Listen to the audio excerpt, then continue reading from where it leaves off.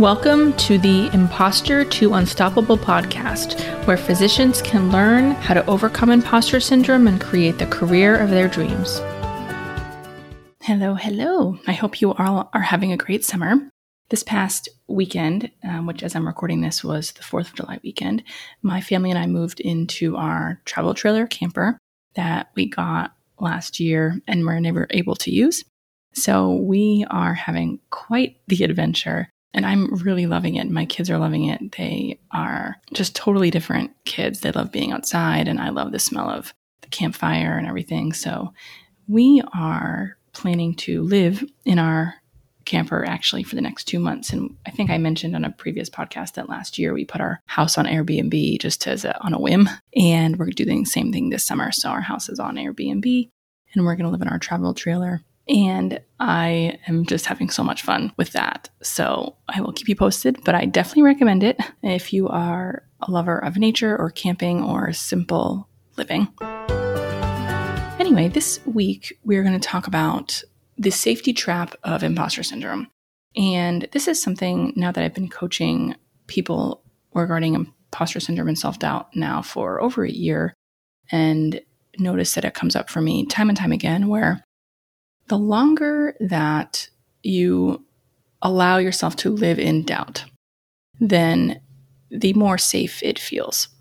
And I've talked about the neuroscience behind this, but essentially what happens is we all have this voice of the inner critic or imposter syndrome that is normal. And most of us, especially if you went through any sort of medical training, were taught to really give a lot of attention to that voice because it prevents mistakes. And you, as a medical student and as an intern, certainly, there are many things that you don't know and you're not qualified. So the external circumstance of your education confirms that voice of imposter syndrome.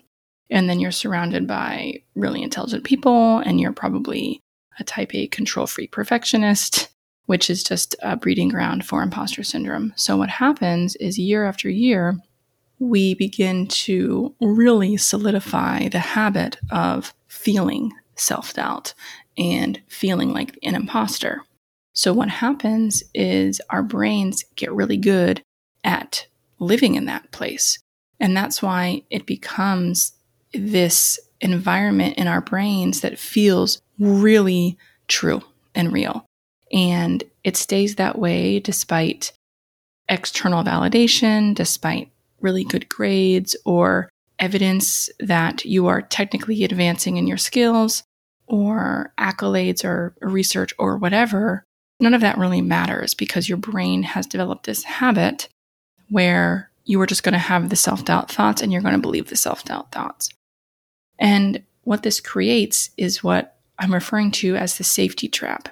And what that means is that even though self-doubt feels like total shit, even though it feels like shame, embarrassment, humiliation, feeling unworthy, all of that just becomes really familiar. And to our brains, what is familiar is safe. And especially when what is familiar has kept you alive all of these years. And what we know about our primitive brain is that's really the main goal, is just to keep you alive. So you can wake up, you can feel like an imposter, you could have self-doubt all day, and it doesn't feel great, but it feels familiar and therefore safe, and you don't die at the end of the day. So therefore your brain is encouraged to continue to think that way. So when you come across techniques or a workshop like one of mine, or even perhaps some self-coaching techniques, and you begin to play with those tools, it feels really uncomfortable because it's not familiar. And therefore, your brain doesn't think it's safe. It's not convinced that feeling confident is safe. So what that turns into is we believe that because it feels so uncomfortable and so foreign, that it's not true. When in reality, the only reason is that confidence and a feeling of I'm good enough the way I am, those feelings aren't allowed. You don't think that they're true because the self-doubt feels more true.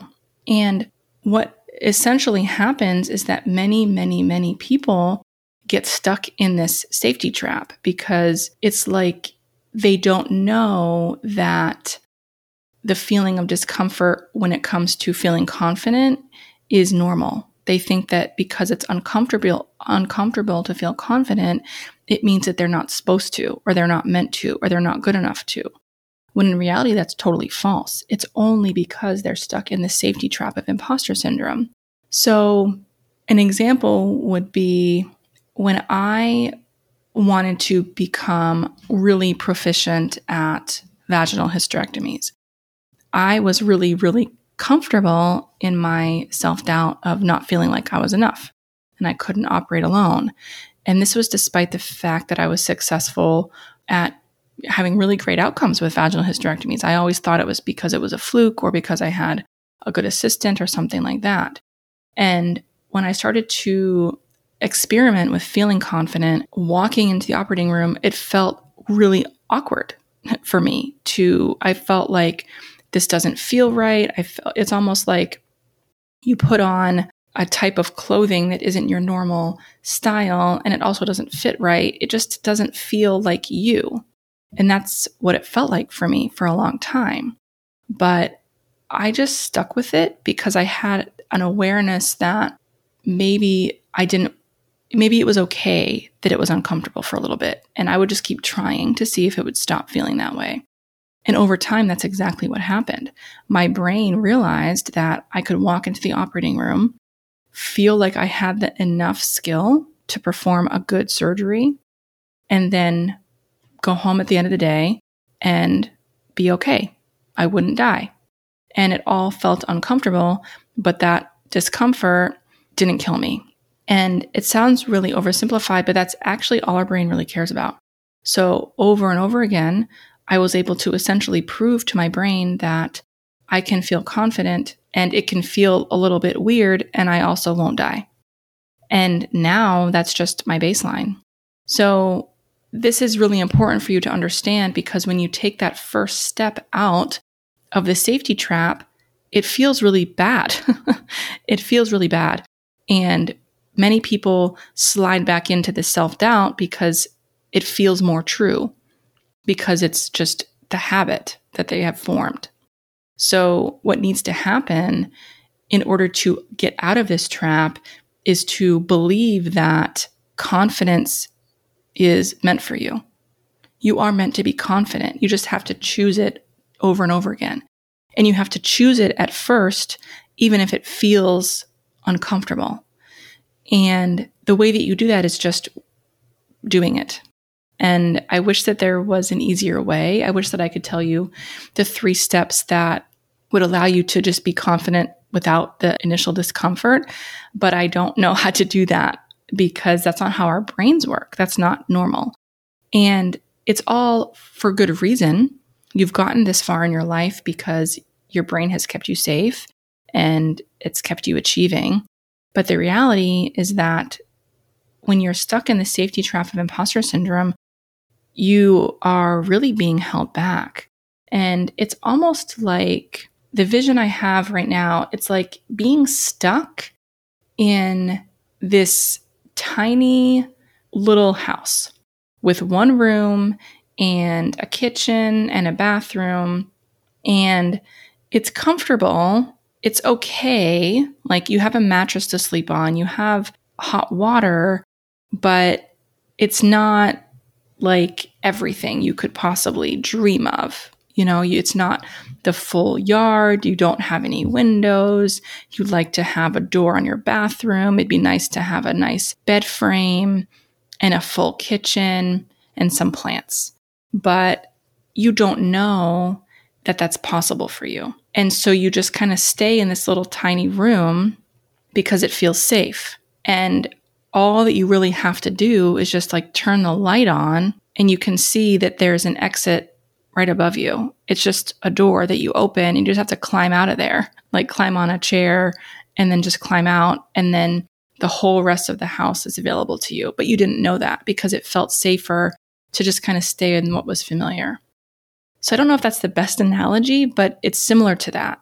It's that you just stay in the safety trap because your brain thinks that the risk of confidence could mean peril, and peril in the form of other people judging you, you fail at something, peril with regard to you make a mistake, something like that.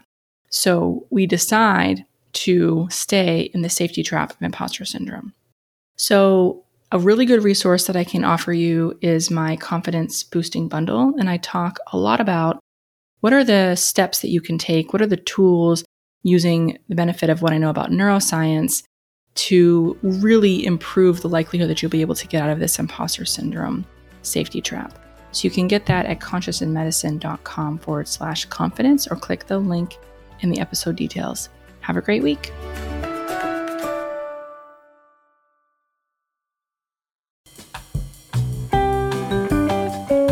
Hey there.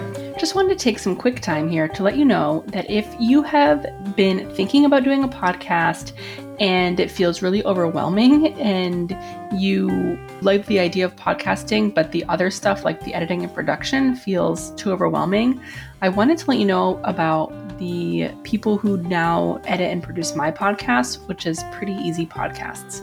And for the first year and a half of my podcast, I was doing everything myself. And I had tried to contract out editing, and it was really got some really, really bad results. So I was hesitant to try again, but I'm so glad that I did, because working with Pretty Easy Podcasts has been so amazing.